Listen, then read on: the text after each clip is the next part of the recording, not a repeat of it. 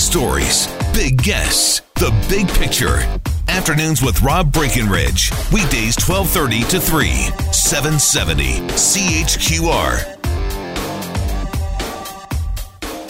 Well, it was June of 2009. A horrific murder. 4 people killed in what became known as the Kingston Canal murders, or the Shafia honor killings. 19-year-old Zainab, 17-year-old Zahar, 13-year-old Gidi, 52-year-old Rona Mohammed.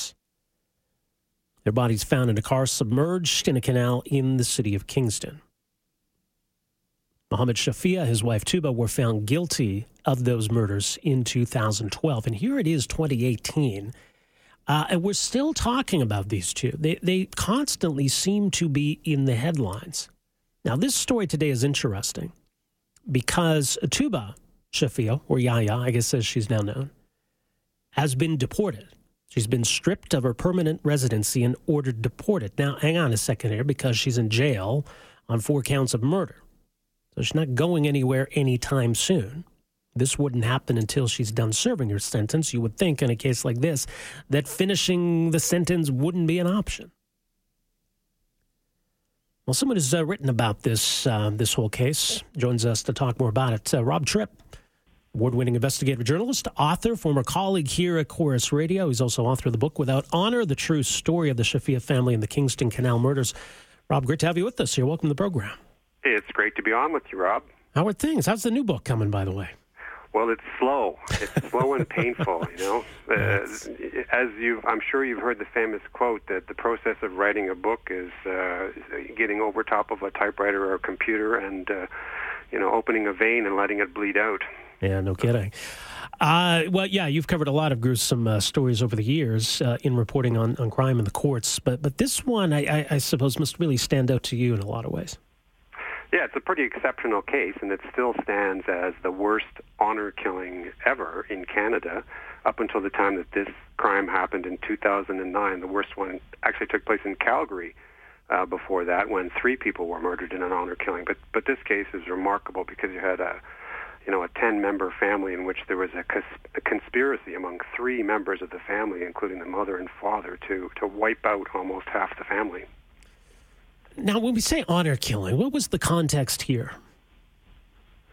In this case, you had the 2 oldest daughters, or 2 of the daughters, including one of the oldest daughters, Zainab, and her sister, Sahar, who essentially wanted to live a more normal sort of Western life.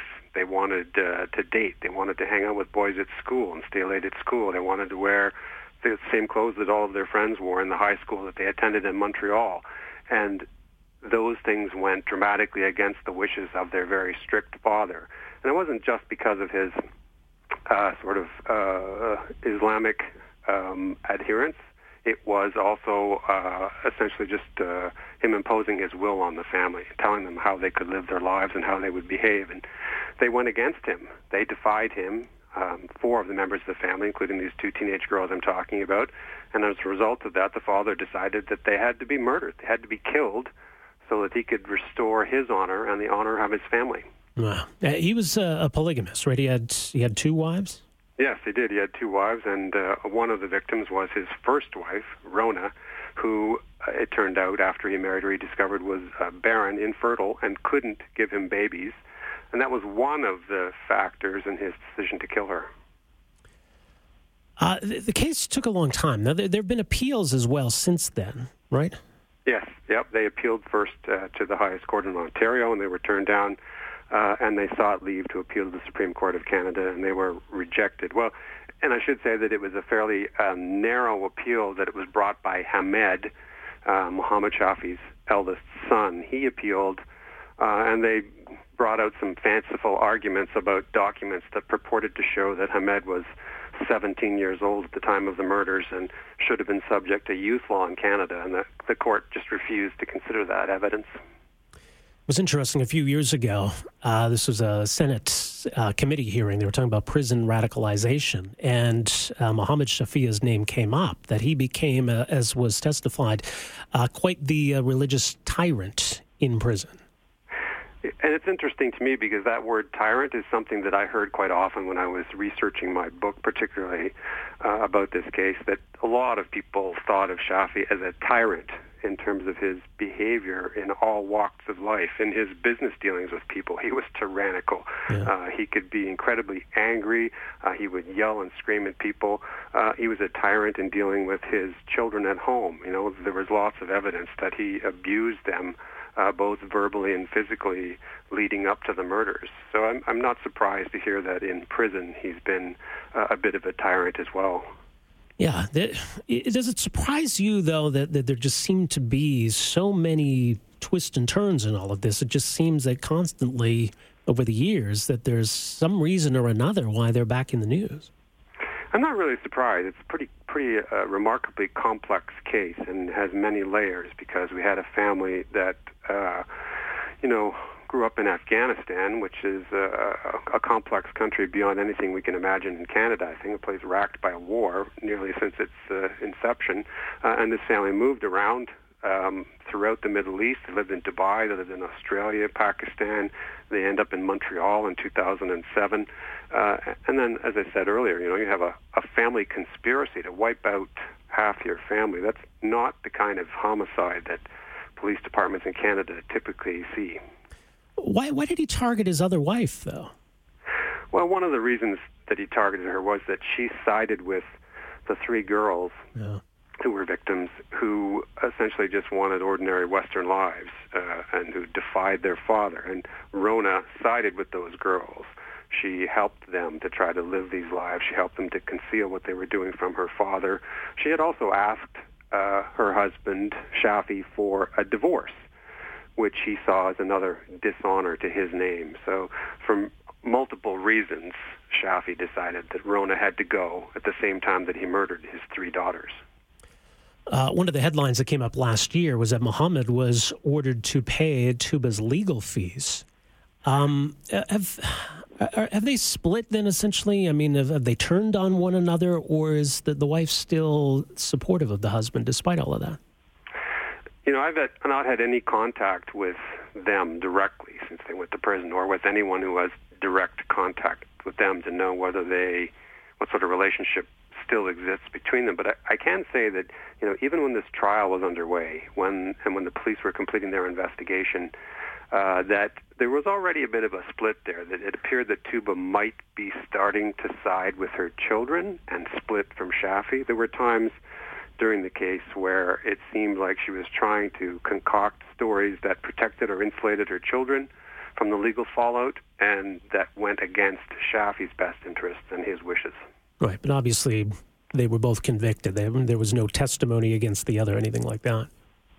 No, Shafi did testify, and so did Tuba, but they didn't really incriminate each other, that's for sure, during their testimony, although there was one police interrogation in which Tuba incriminated Shafi, but then later took that back and said, when she testified at trial, that she'd been coerced by the police and pressured and tricked, and that she didn't really mean it.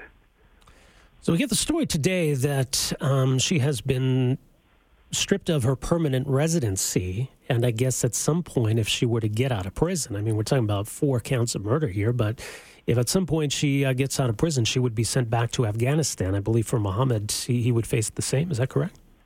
That's right. It's pretty standard for any foreign national who comes to Canada and gets permanent residency that if they are guilty of what under immigration law we call serious criminality, that you are almost automatically stripped of your permanent residency and a deportation order is imposed against you, which means that it could be a long time, if ever, that you're ever deported. I mean, you might die in prison. Tuba might die in prison before she's ever deported, and she would not be deported unless she was paroled.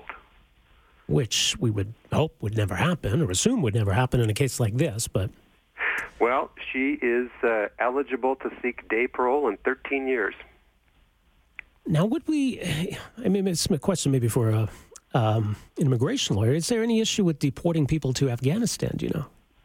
No. As far as I understand it, and let me be clear that I'm not an expert on immigration law, but I have done a fair bit of research in the coverage of this story going back years, that they're not, that provisions in which Canada suspends transfers of people to countries that are racked by war or natural disaster where people are at risk, those rules are not in play for the Shafis. If the Shafis cannot take advantage of what are called the temporary suspension of removals provision, and that's because they've been convicted of this very serious crime. Well, I'm sure we've not heard the last of them. Rob, thanks for making some time for us here today. Good to talk to you again. It was good to talk to you, Rob. Take care.